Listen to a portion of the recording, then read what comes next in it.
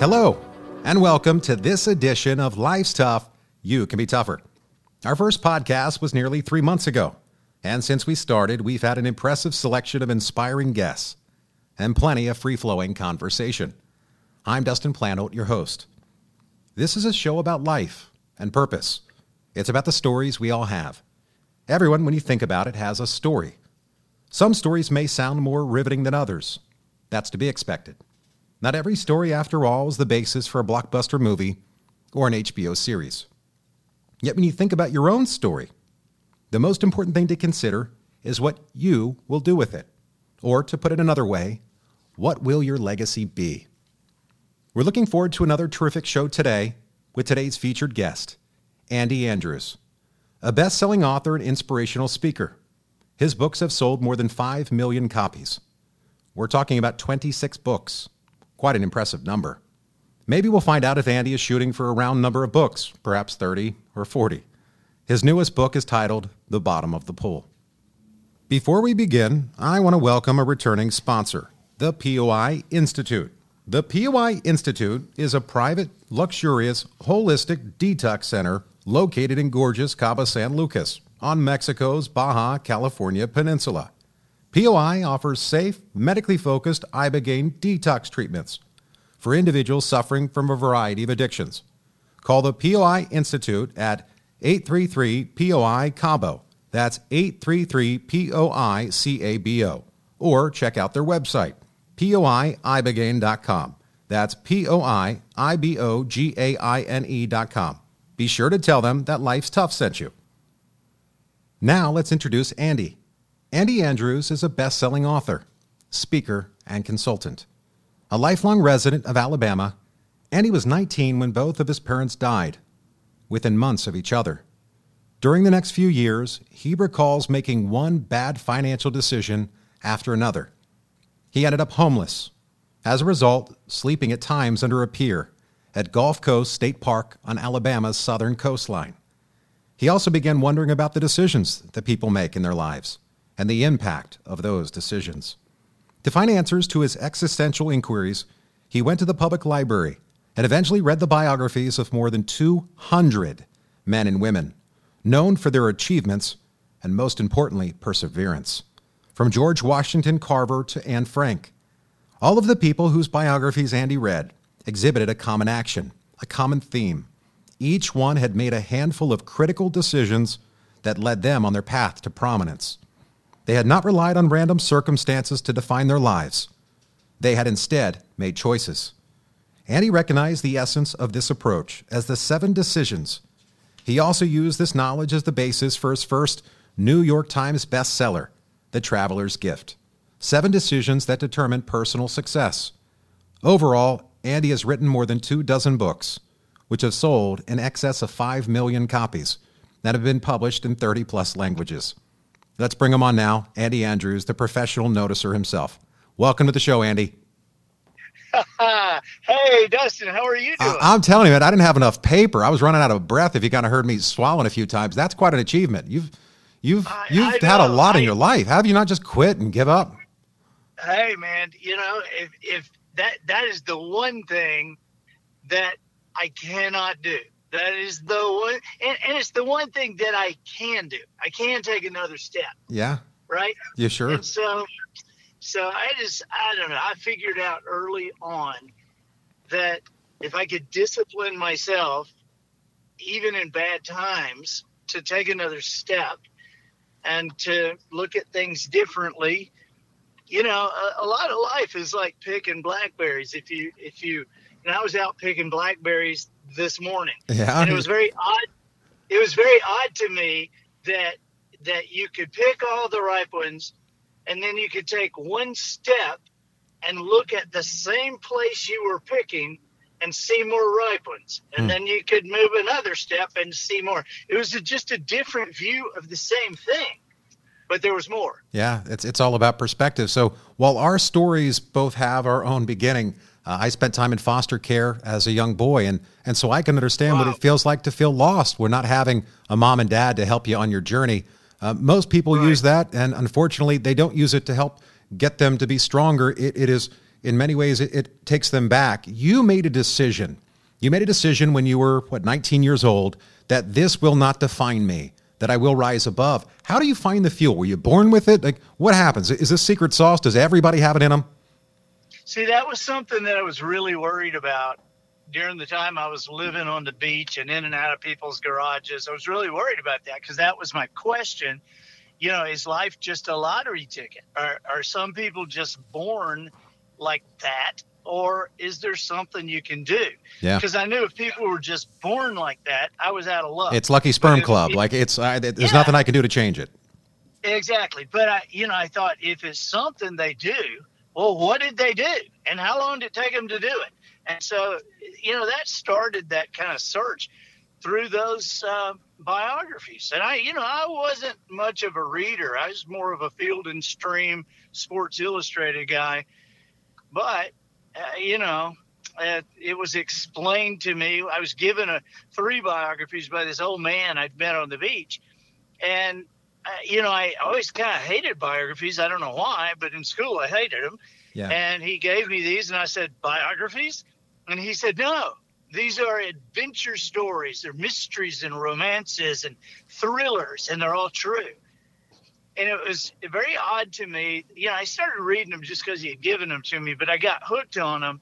And it's very odd to me that I would see places in there that I go, wow, okay, that's the romance. Oh, well, there's the mystery. And then, oh, look, here's the thriller.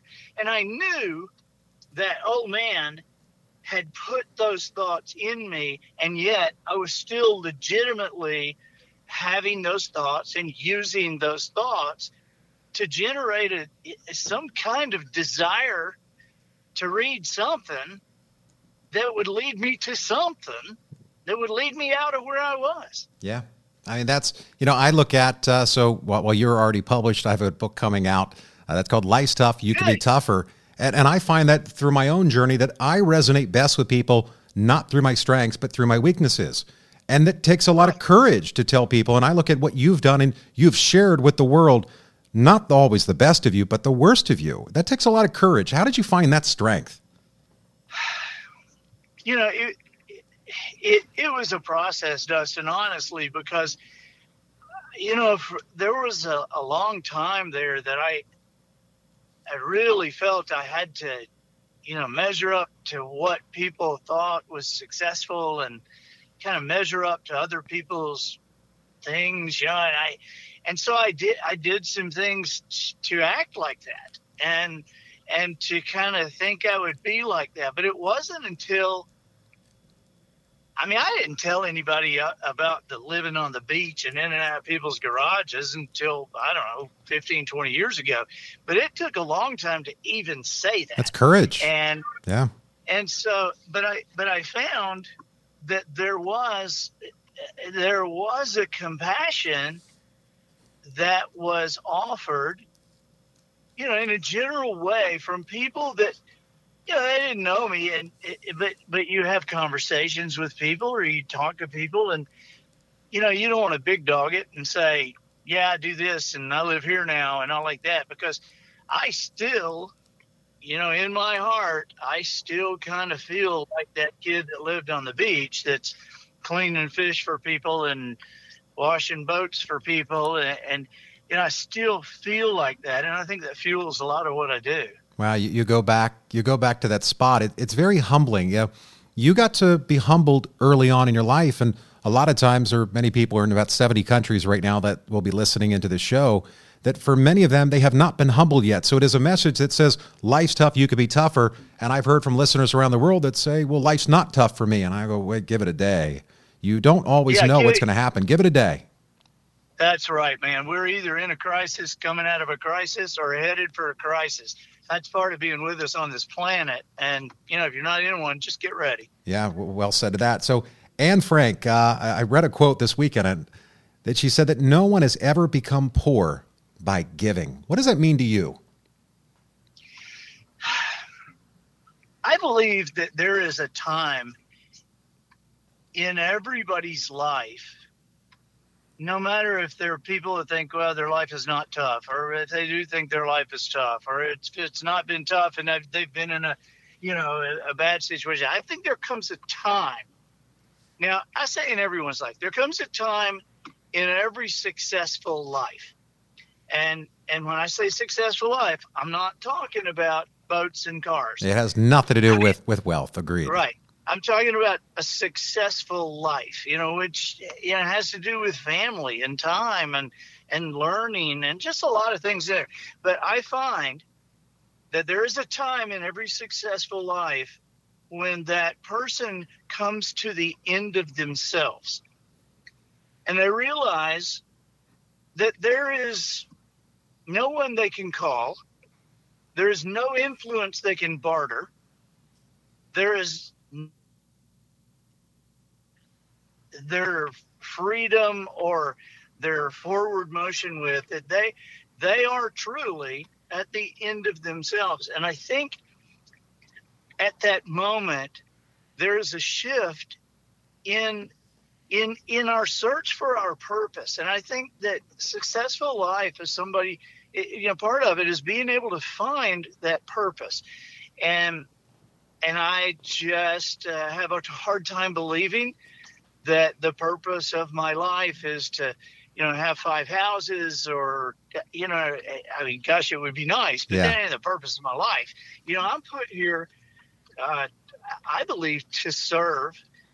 And I have noticed in my own life that the times that I have been selfish or that I have been very focused on myself and not noticing the people around me. I helped a company do an ad one time, Dustin, that, they wanted to show their people. This was an internal video, and it was a restaurant, and they wanted to get into the minds of their people. And so we built a video that showed people coming into the restaurant.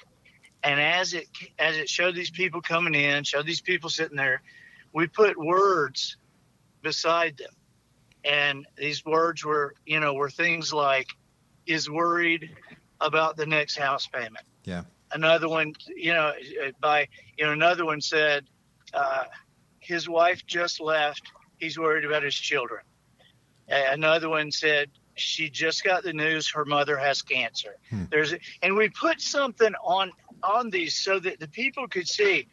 You got to look at people around you as if they are your purpose on earth. That it's hard to believe, but there are people who walk around for years and work and go home and nobody is ever excited to see them walk into a room. It happens for years. Yeah, for years. And and so you can be somebody, that kind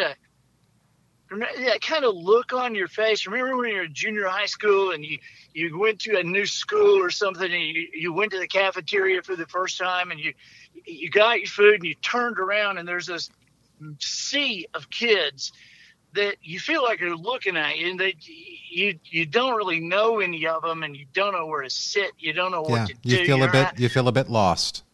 Yeah, and then there's this one person on the other side of the cafeteria that kind of halfway stands up and waves and smiles and goes, "Hey, over here." And you're going, "Thank you, God." That's a beacon. Yeah, that's another beacon saying, "Hey, I got a spot for you. I was sent here for a purpose." And that's one of the things that we talk about on the show, that everyone has a story and every story has a purpose. And you've come to this place in your life that you're able to find your purpose by looking around you, and you can find the angels that walk among us. I had mine. Mine was Pastor Ed. Yeah, Pastor Ed was mine. I was a foster kid. He used to come and visit me. And yours, I believe, was a man named Jones, an older man who found you living under a pier, that you had your angel. And yet so many people around the world, they look for these moments. And I would ask you, how do they find when they become anesthetized and they've become desensitized to the sign? How do they slow down and find those signs? I think I think it has to be a conscious choice that I told my son the other day, my wife and I have two boys, a 17-year-old and a 19-year-old. And my 19-year-old was aggravated about something he was going to have to do or something he was going to have to go to or something. And I told Sounds like him, my 8-year-old always complaining. Yeah, right. Yeah, right. Same thing there. And, boys are boys. Yeah, and I said, buddy, here is something that I think if I can just tell you this and you can just think about this, I said, there's going to be a lot of times in your life where you're doing things that you don't really want to do. You'd rather do something else. And I said, but one thing about this that you're about to do, it's happening. You're going to do it. Yeah. You're going to do it. And so you got 3 days before you have to do it. And you can sit around and you can bitch and gripe to yourself and be mad about it, but it's happening anyway.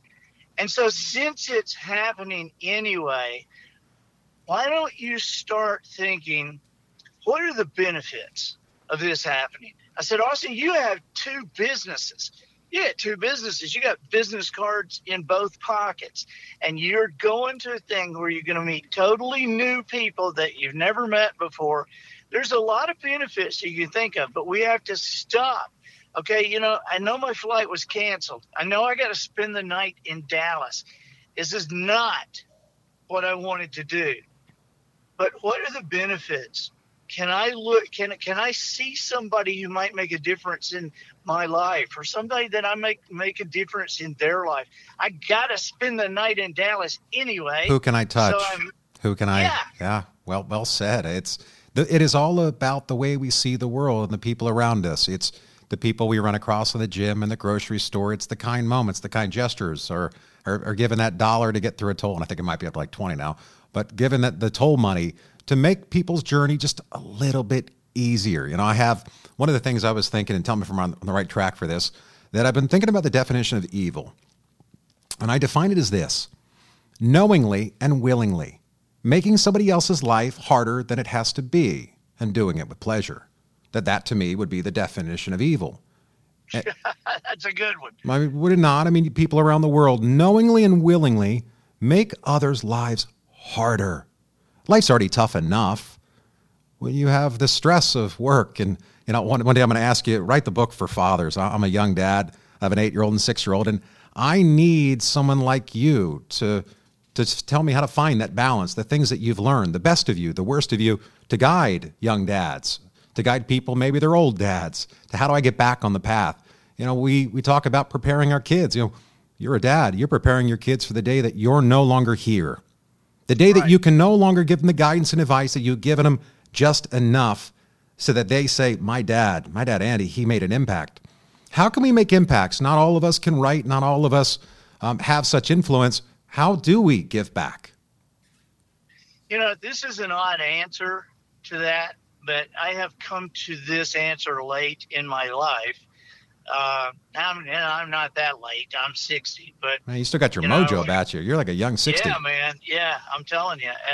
And so, but I've come to an understanding of this answer after years and years and years. And the answer, ask me the question again, and I will tell you quickly the answer. All right. So, question for you. In life, the people we come across, the people that we run into, how can we make a bigger impact on their journey? What can we do different? Even if you're not that person that you feel like, that person has this, that person has. Here's what you can do to make a massive difference, not just in those people's lives, but in your own life and in the world. And that is think. Just think. Just stop and think. Now, I will tell you that's an odd answer, but you would not believe how many people I have run into in my life that I have watched somebody explaining something to them, or somebody, showing a part of a book to them, or somebody sitting them down to talk to them. You wouldn't believe how many people I've seen in my life that have said, you know what? I just don't want to think that hard. Yeah. And I want to tell you something. it is a discipline to stop and think. There's authors, you and I both know, there are authors that you don't read their books anymore. Why? Because, it kind of turned into the same thing. Yeah. They don't think anymore. They wrote their first 2 books. They were hits, and so they just kind of redo them. I'm telling you, Eddie, it frustrates me when I hear these books about what the most successful people do. What are their best traits? I go, tell me their worst. Tell me the worst parts. I want to know the things that keep you up, the things that take your peace. Earlier talking about common sense or being to think that I always challenge myself with being the janitor, no matter where I am, that always making sure that I look for the things that other people walk over to pick them up. And I failed earlier. That's exactly right. I was at the gym and I failed myself today. There was a slightly used, I can only think slightly used, paper towel on the floor of the gym. And I walked by it because, I didn't want to reach down and pick it up and get my hands filthy. And I felt guilt about it on my way back to say, what would it have cost me to pick that up? Would I get a disease? What would really happen if I took my hands and picked up a paper towel on the floor, threw it away and washed my hands? Now someone else sees it, probably sees me and go, did you see him walk over it? That their takeaway of me now is that we must learn. We must use these moments in our life to look back and say, do I really tell the truth to people? And I look at, you read 200 autobiographies, biographies. You must have seen stuff and heard stuff that go, I just don't think they're telling the truth. Yeah, if you're going to read an autobiography, you better be careful you're not reading one of a famous person, because their spin will be involved. And so really, I think the autobiographies are much clearer, much more reasoned. They're written by somebody else who's looking at a life from a different view.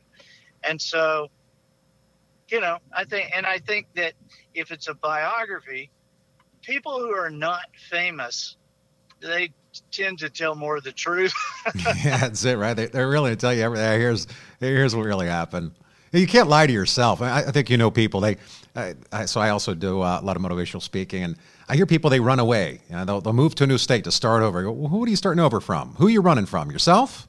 Right. You think you're not going to follow. You think you didn't get on the plane or in the U-Haul. You're not going to come with yourself. So what are you going to do different? Which leads me into potential.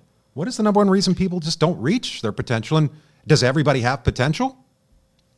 Yeah, everybody has potential. And yeah, everybody has a gift. And you hit a major reason that people don't hit their potential. I always thought if Moses had more time on the mountain, he would have come back with 11. And I think number 11 would be thou shalt not kid thyself. Yeah. I think well said. more money and more time have been lost by people kidding themselves than for any other reason. And you've heard, Dustin, I know that you've heard, you probably have some guys that you're accountable to that you kind of run with, and you say, hey, tell me the truth. Here's another thing an older dad can tell a younger dad, and that is, the more successful you become, Dustin, and man, I am excited about your new book. I would ask you, would you be willing to write a foreword? I would love if you would write a foreword. It'll be out in a couple of months, but I'm out to be honored. Let's talk about it. Cool. And I, because I'll be ordering it. I'll be pre-ordering it on Amazon tonight. You're inspiring.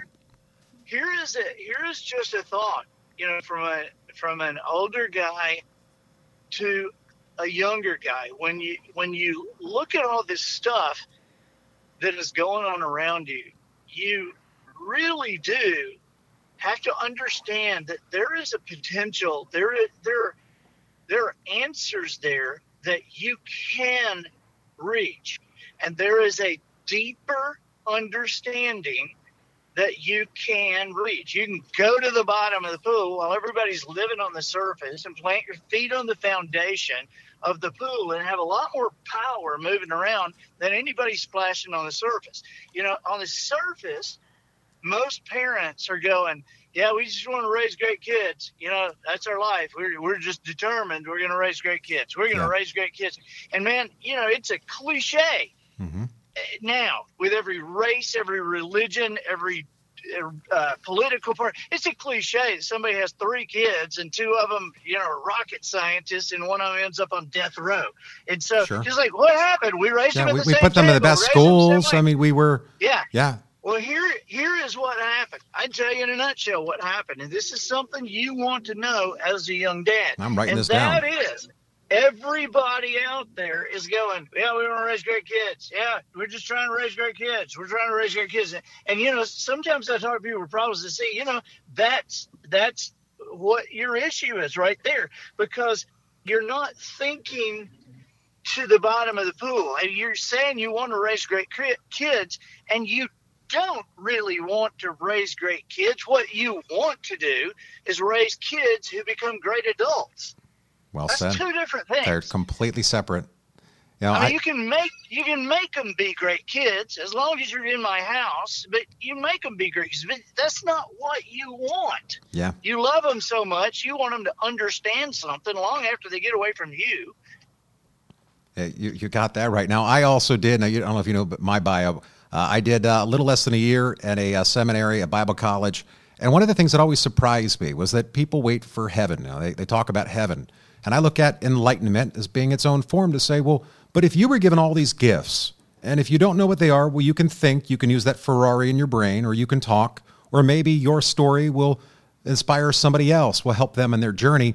That for enlightenment, it starts with looking at your weaknesses, looking at the worst of you, looking at the things that keep you up at night. And I think that we do relate to people better on our weaknesses and not our strengths. So how did you come up with the significance of 7 decisions? From a comedy side, not 6, not 9, not 15. I mean, 7's an interesting number. What made you decide on that? I hadn't been asked that in a long time, but I'll tell you, the answer is I found 7. And if I'd have found 8, it would have been the 8. It's that simple. I thought it would be like, well, Dustin, here's what we're like. That's how you came to it. 7. Yeah, I mean, I had those 15 years 20 years before I ever thought about writing a book. Yeah. I was actually, I used to do some other stuff, and I was actually with Kenny Rogers one time on his bus, and I was touring with him. I was an opening act. Wow, and so that's an amazing journey you've been on. It's been fun. But I was talking to Kenny about these one night, these 7 things I'd found, that I'd figured out. And he was telling me about growing up in a garage in Houston with 150 brothers and sisters or whatever it was. And I'm telling him these things, and he's listening intently. And he says, you need to start talking about these things on stage. And I said, in my show? And he said, yeah. And I said, Kenny, they aren't funny. He said, yeah, I know. Well, you're a talker, so just transition. And just I said, so just be funny, then be serious? He said, yeah, and then be funny again. And go back. And so I said, then I asked the big question. I said, you want me to do it in your shows? And he thought for a second. He said, yeah, I do. That's trust. And so I started doing those things, just doing like 4 or 5 minutes in a 30-minute set, but talking about it. And then people started coming up and asking me about them. And then some companies started saying, hey, come, we want you to come to our company and talk about these 7 things. Be funny too, but we want these 7 things. We want the secrets. Give us how do we get through this thing called life? Because life's tough. That's exactly right. When I look at, forgiveness, I struggle with forgiveness. I talk about it on a number of our shows and episodes. Being left in foster care. It's trauma. It hurts. It's painful. And even as you become an adult, there's this great lie that people have that what you remember, the worst memories you have during childhood, well, they don't follow you. Well, in fact, they do. These moments we struggle with, and forgiveness is one day at a time. What have you learned about forgiveness? You have your own journey, your own path. Yeah, it again, took me a long time, but I used to think forgiveness was like a knighthood, something I would bestow on some lucky person. Yeah, like I'm going to give this to you. You get a medallion. Yeah. I forgive you. Yeah, but everything I have learned, I can't find a single expert or a single book, including the Bible, by the way, to tell me that for one person to forgive another person, that person has to ask for it, deserve it, or even be aware that it's happening. And so it turns out that forgiveness is something that is for us. I mean, now I know that there is a spiritual touchstone there also that many of us understand and believe, but I'm just talking about what can you do when you're laying awake at night and everybody's asleep, you're laying awake and you're thinking about that guy and what he said and what you said and what you would have said if you had a second to talk about it. And if you then he's going to show up tomorrow in that stupid purple bow tie and you'll grab him, you'll have him right there. And I mean, this guy's across town sleeping peacefully, unaware that you're even bent out of shape. He doesn't know he took your peace away, and yet your peace is gone. That's right. And you can actually choose to forgive. Forgiveness is a decision. It's not an emotion.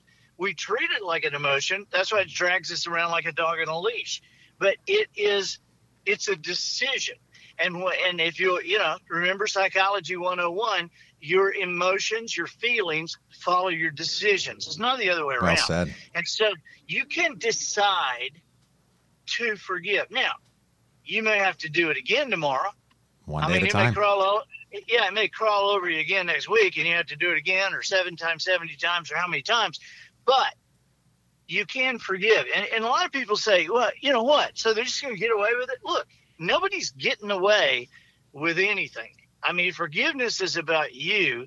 Trust is about them. Forgiveness is about you not letting your past control your future. Trust is about their future. And so do you forgive somebody who steals from you? Sure. Do you continue to do business with them? No. Do you forgive somebody who lies to you? Yeah. But do you continue to believe everything they say? No. It's a decision that you can make stick, that will change your life and free you up forever. Because these people out there that have done something to you and me, they aren't even remotely thinking about us. Wow, that's powerful. I mean, to think about what that means, it's that it starts with us, not the other way around. That we want the other person one day to say, look, I know what I did and I know what it caused you. And you know the old, don't tell somebody to feel what they don't feel what you feel. They'll never feel what you felt. They don't know. They'll never understand what that betrayal or what that deception. And that's the problem, is if you don't let it go, it will destroy you. It'll just be another wound that you carry with you. Imagine, so every summer I start to do a little bit more cardio. I do less bodybuilding and I feel lighter. I mean, I dropped, I think, 9 pounds. And now I think about forgiveness, that if I don't forgive, I carry 10 more pounds with me. I feel heavier. That every single one of those becomes a little bit heavier. And so when we talk about a decided heart, what does that term even refer to? A decided heart will allow somebody to move forward without the baggage it will allow somebody to move forward without the baggage of excess analysis. Right? I mean, it is crazy in our world today with the technology. Analysis has become its own job. There are people who they analyze stuff for a living, and dang it, they will keep analyzing as long as you pay them. But you got to understand, there is a purpose to analysis. There's a reason for analysis, and that reason is to come to a conclusion. And so, I think when we're talking about a decided heart, more people fail at what they do because of an undecided heart than for any other reason. They'll decide something and then they'll think, should I have done that? And they'll talk to their friends and their family, and they'll take the decision back. Then they'll talk to their friends about whether they should have done it or stayed with it, and they'll do the decision again. And by the time they fail, what they blame it on is everything but themselves. Yeah, the guy, others did it, and I go, well, so you're a volunteer victim. You're allowing yourself to be victimized. Yeah.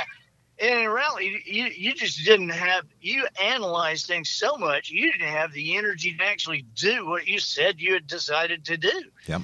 And you cannot possibly know, you can't possibly get enough of the facts to make a right decision every time. But you can gather enough facts to make a decision and then move forward and adjust on the fly and make that decision work. You don't drive anywhere that, that you don't run into a traffic jam or a detour. And of course you don't go, well, I didn't know it's going to be like this.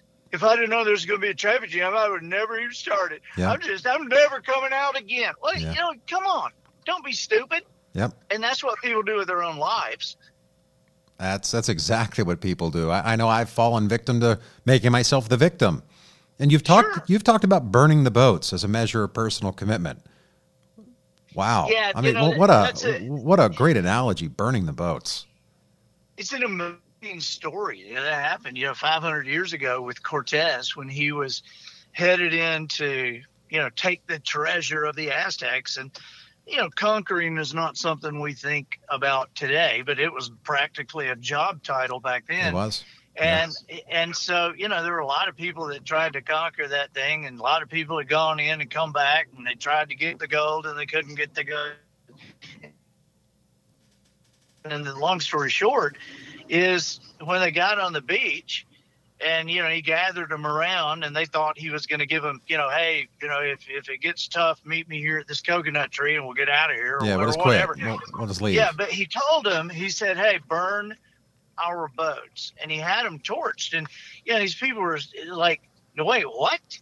And he said, burn the boats. He said, if we're going home at all, we're going home in their boats. Well, they really fought well. Yeah. And for the first time ever, they took the treasure.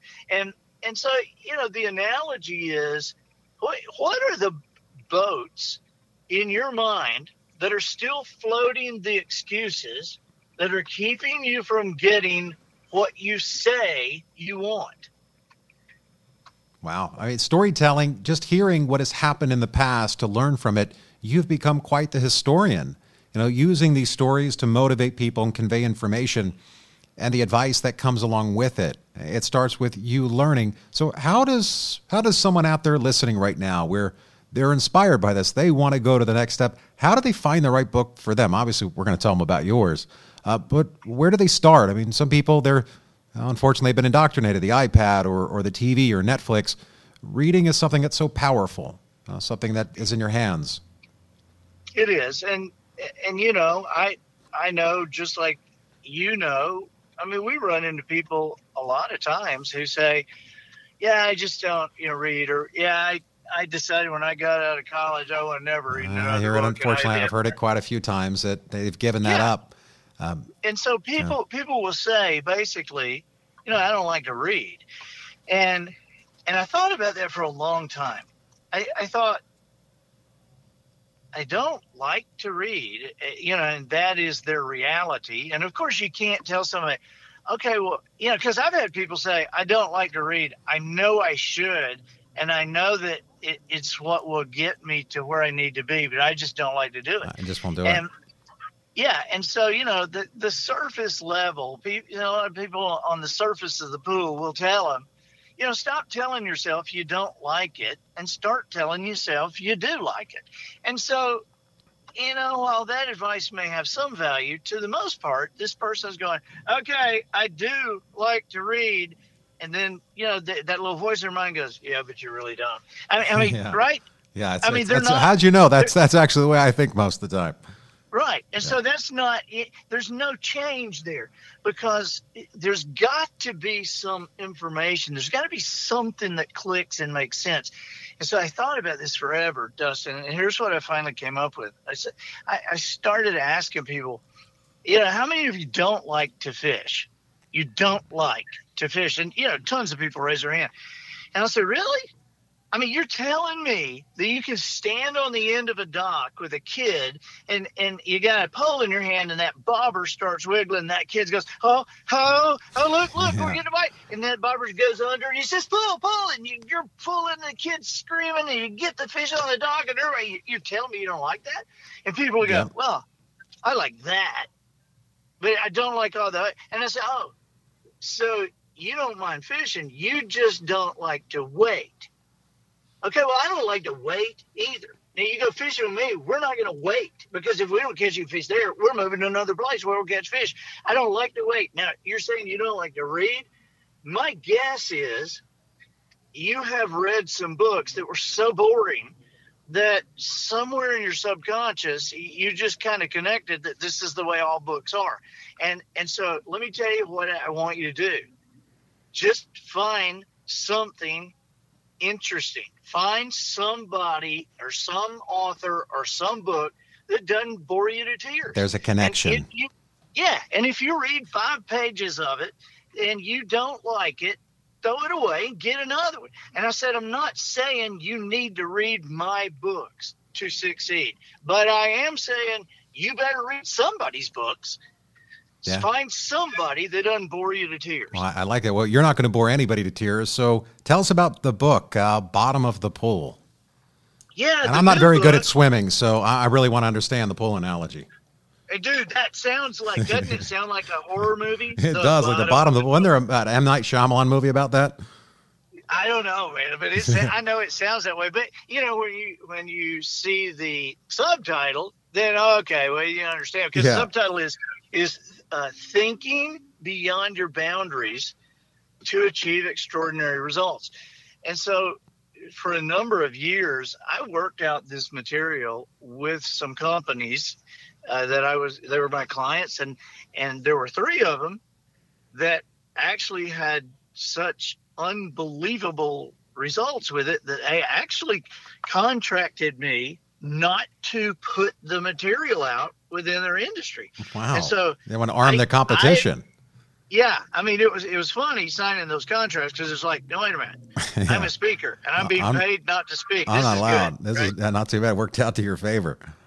Yeah, but the concept is this. It's the thought concept. And, the story we build it around is that when I was a kid, we used to go to the swimming pool and stay there all day and all summer. And we got sick of Marco Polo and Atomic Water Ball and Blue Rover, which is just like Red Rover, except you do it in the water. Mm-hmm. And we got sick of these games and we started making up our own games. And one of the games was Dolphin. Flipper was going on then. And the game was you get in the deep end of the pool and try to see how high out of the water you can get, like Flipper. And one guy always won. He was older than us. He had bigger feet and bigger arms, and he always won. Until the day, my best friend just destroyed him. He had won so many times. Huh? It's one of those moments. He dethroned him. Yeah, it was unbelievable. It was Miracle on Ice. It was the Oklahoma Boise State game. It was just unbelievable because Kevin. Most of us had already kind of given up. Aaron Perry beat us every time. Can't be beaten. Yeah, and so one day we're there and we're going to do this again. So Kevin goes to the middle of the circle and he says, "You guys ready?" We're like, "Yeah." He says, "Are you sure?" And I was like, "Just go." And instead of going up like we'd always done, he went down.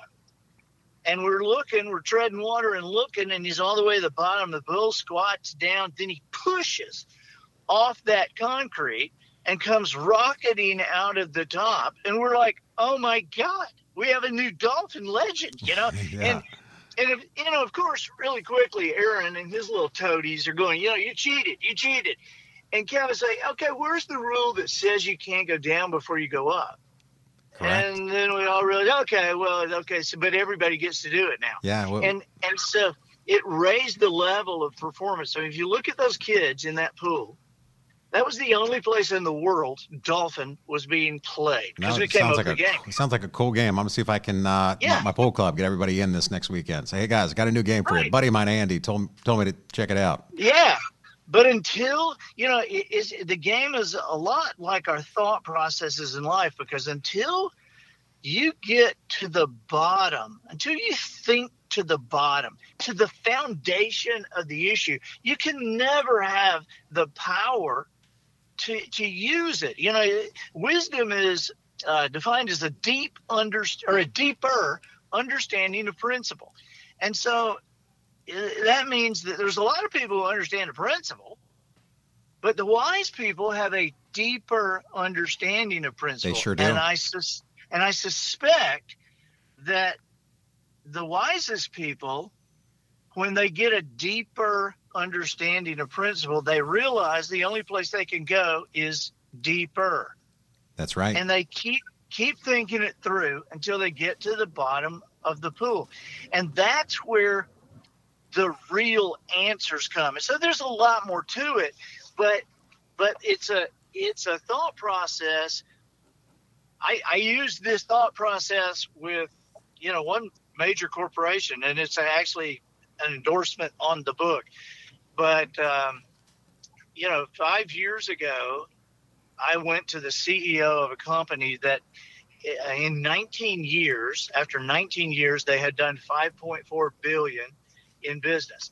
And I had the opportunity to talk to him, and I had spotted some stuff about his people, just great people. And I told him, I said, you guys should be able to double your results in a year. And he said, oh, yeah, that'd be great, wouldn't it? And I said, well, I'm serious. You should be able to double in a year. And he said, it took us 19 years to get to 5.4 billion. Yeah, big number. And I said, I said, I know, but you should be able to double in a year. And, we had, more conversations, obviously. And then on January 1st of that year, I signed a contract to actually, and they're one of the companies that after a little while actually contracted me not to tell anybody else in their industry. And so within a year, long story short, 1 year later on December 31st, we had been texting back and forth, watching the numbers, and they clicked over to 11.2 billion. So in a year. And then next year went to 17 billion, next year 22 billion. And this is a concept that doesn't just work. It just is. It's a different thought philosophy that doesn't just work with companies and teams. It works with families and small businesses. This is kind of weird, but I have actually been, I've been a part. I have a little piece of 9 college football national championships in a row. Wow, that's quite a story. And by the way, you're an alumnus of Auburn, but how come you're such a big Alabama fan? Yeah, I only went to Auburn because I thought I didn't know what to do. Everybody said go to college. Okay, well, and so only reason I went to Auburn is they had a vet school, and I thought, well, I like animals. It seemed to make sense for you, huh? Yeah, so I thought I'd be a veterinarian and a taxidermist, so people can say either way you get the dog back. And so I went to Auburn, but I didn't really like it because I was an Alabama fan, and so I've ended up, doing some stuff with that football team, and in that string of 9, curiously, is Auburn, because they used the traveler's gift that whole year, and. So that's the insight. As I hear your story and I look at or hear where you've been and the decisions you've made, I find that in my own life and for people around the world that are listening, that you must get to a place where you're tired of being tired, and you can use that as your fuel. You got to go to bedrock. You got to know your story. Andy, you figured out where you were. You knew your story. You knew nobody was going to take you out but you. You were the only one that would pull you out of it. And finding that inner resilience and that code. The 7 decisions, I got the list in front of me. The buck stops here. That it starts with you making that decision, not somebody else having to convince you, an army of yes people around you. But it also takes accountability to seek wisdom from your friends, the Sherpas in my life, and I know there are Sherpas in yours, and be a person of action. And I think that's such a beautiful message that what do you do now with it? And I was at last week, I was blessed to be at one of my guests that was on the show. I went out to speak at his event, and he brought everybody up top to the top of his home, his beautiful home in the Hamptons. And everybody was watching the sun go down, the sun setting. And I watch him look at the faces. There's 30 people in the room or 30 people out on this deck. And the way he sees the world is, well, everybody's excited here. I'm here. He goes, that's one less day. You have one less day to do something with it. Now that you've been inspired, what will the action plan be? And to have the decided heart, I think that's such a beautiful message, that you become firmly planted and your destiny is assured, that there is a purpose to your story, and that you choose to be happy. Because too many people in life, we get the worst of them. Andy, we had a person on the show. He's a first responder. He is a forensic police psychologist. He gets to see the worst of the first responders. He doesn't get the best of them. He gets after something bad has happened. and that you'll greet today with forgiving. Your message of forgiveness is something, as I told you, I struggle with it. I do. It is hard. It's one day at a time. And then to persist that you will never give up. You will burn those boats, that there is no quitting. And so the final question I have for you is the people that you've met in your life, the people that have helped you on your journey, who's the toughest person that Andy Andrews knows? It could be a couple people. It could be one or two. Who's that person you say, man, Dustin, I wouldn't have made it? Or, man, this person, they keep me going. They've got a story. I have met a lot of people, and I've had a lot of help, a lot of great wisdom that I have been able to employ from other people. But I gotta say, right now, the most impressive person, the toughest person I have ever met in my life is a lady named Dr. Barb Primbiesa.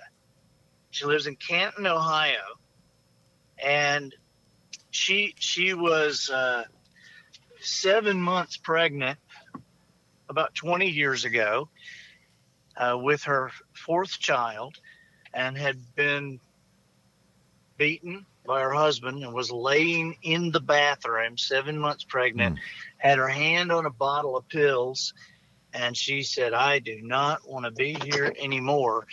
And that baby, whose name is Hannah, by the way, now 20-year-old, just got married last weekend. Wow. Hannah started kicking like crazy in her belly, and she stood up and looked at the mirror, and she said, I am not going to do this anymore, and I am not going to live with my children, in danger and wondering.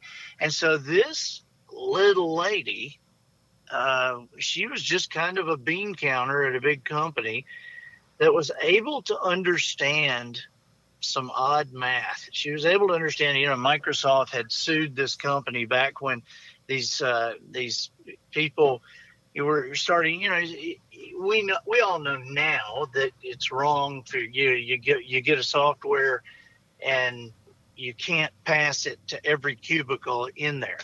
We know you can't do that. Okay, but back when all this started, nobody really understood you couldn't do that. And so Microsoft was like suing everybody. And everybody was in violation. And there were CEOs that were looking at prison time and they didn't even know what they'd done. And so this little lady was able to figure it out and able to explain easily to them what the problem was and how, and so they barely understood it. And so when they stood in front of the lawyers, everybody standing in front of the lawyers, this lady, Dr. Barb, she made one comment. She said, at some point, you can't sue everybody. So at some point, you have to educate instead of litigate. And everybody kind of stopped, and she said, I can explain this so that you won't have this problem again. These people don't even know what they did.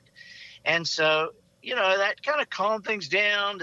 Then some CEOs called. That CEO said, what did you do? How did you solve this? And he said, well, we've got a lady, in filing. And so she went home, Dustin, and had the foresight because she knew how to do it. She knew how to prevent this. She knew how to teach it. So she started writing it down. And this little lady living in a one-bedroom apartment with 4 kids had the foresight to call a copyright attorney, and she would never let him come to her house because he thought that she actually owned a company. And she had all this stuff where it was copyrighted. And so now she has what's called ITAM, IAITAM.org or .com. And this company she has teaches people to be, what is that? What is that? The football guys, they're compliance. They teach these people to be technical compliance officers for major companies, which is a job title that didn't exist. She made it. This woman did not create success. She didn't build a big business.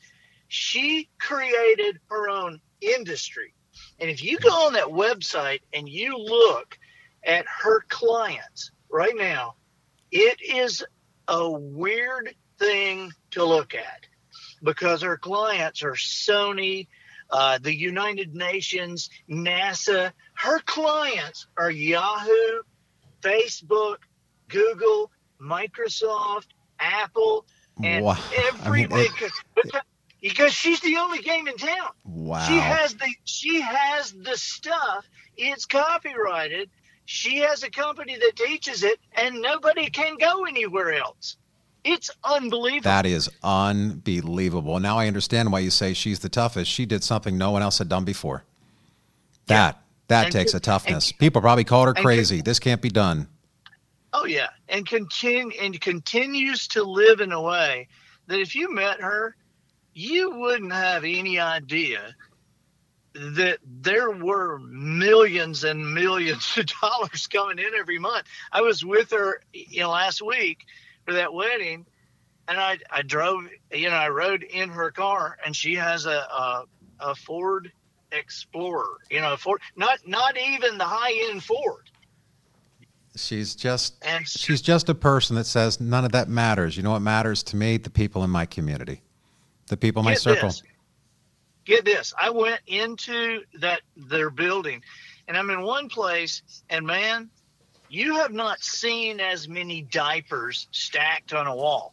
And then I go down a little farther, and it's crock pots. And then I go down a little farther, and it's like paper towels. And then you go down, it's stuff like that. Incredible. And you go, and I said, what is this stuff? And she said, well, I understand the couponing kind of thing, and so I spend one day a month, and all this stuff I get for free, and I just donate it to women's shelters and men's shelters, and so that they don't have to pay for it. And I'm looking, and it says shampoo. I mean, high brand, stuff, Procter & Gamble stuff. I mean, it's shampoo, it's shaving lotion, it's it's women's products, it's everything. And I said, you get it for free? She said, anybody could do this.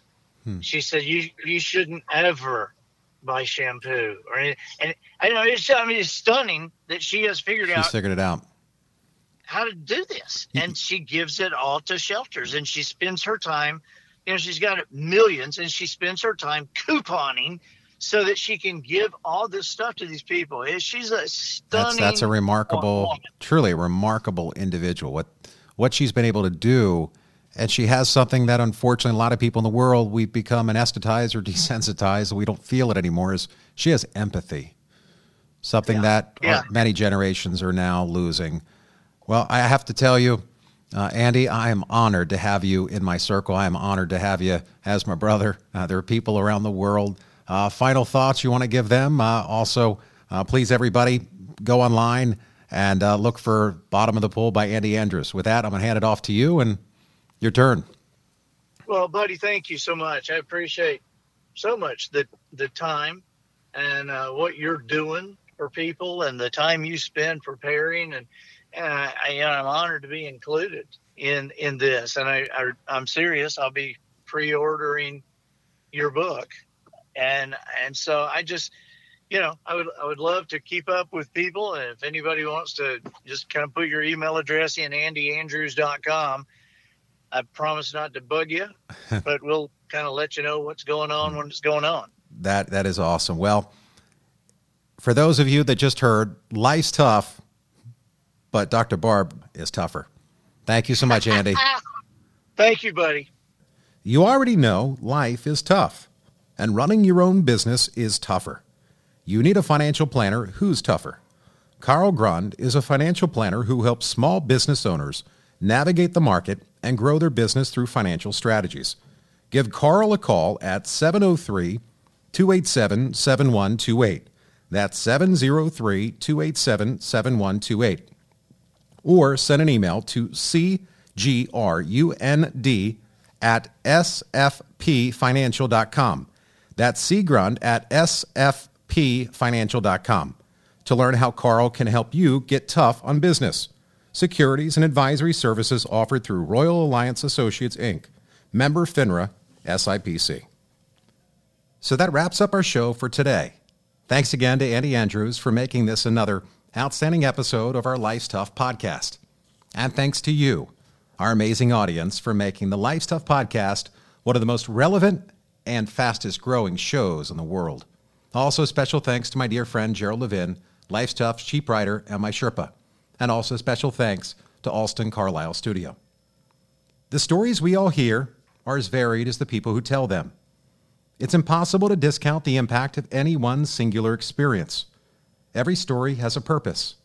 And as you heard on today's episode with Andy Andrews, I ask you to use your story to empower others. Your story may be just what it takes to help someone in your circle, or in our community, or under a peer, to get through a tipping point moment, an instance when that person either chooses to continue to be a victim, or where that person finds the strength to transcend a particular situation. Please subscribe to our show. Visit lifestuff.com and be sure to join us every week, same time, same place, for a stimulating hour of heartfelt discussion. Remember, everyone has a story, and every story has a purpose. Life's tough. You could be tougher. Thanks for listening, and have a great week. So for the entire Life's Tough team, this is Dustin Planolt signing off. Remember, life's tough, but Dr. Barb is tougher. Thanks again, everybody.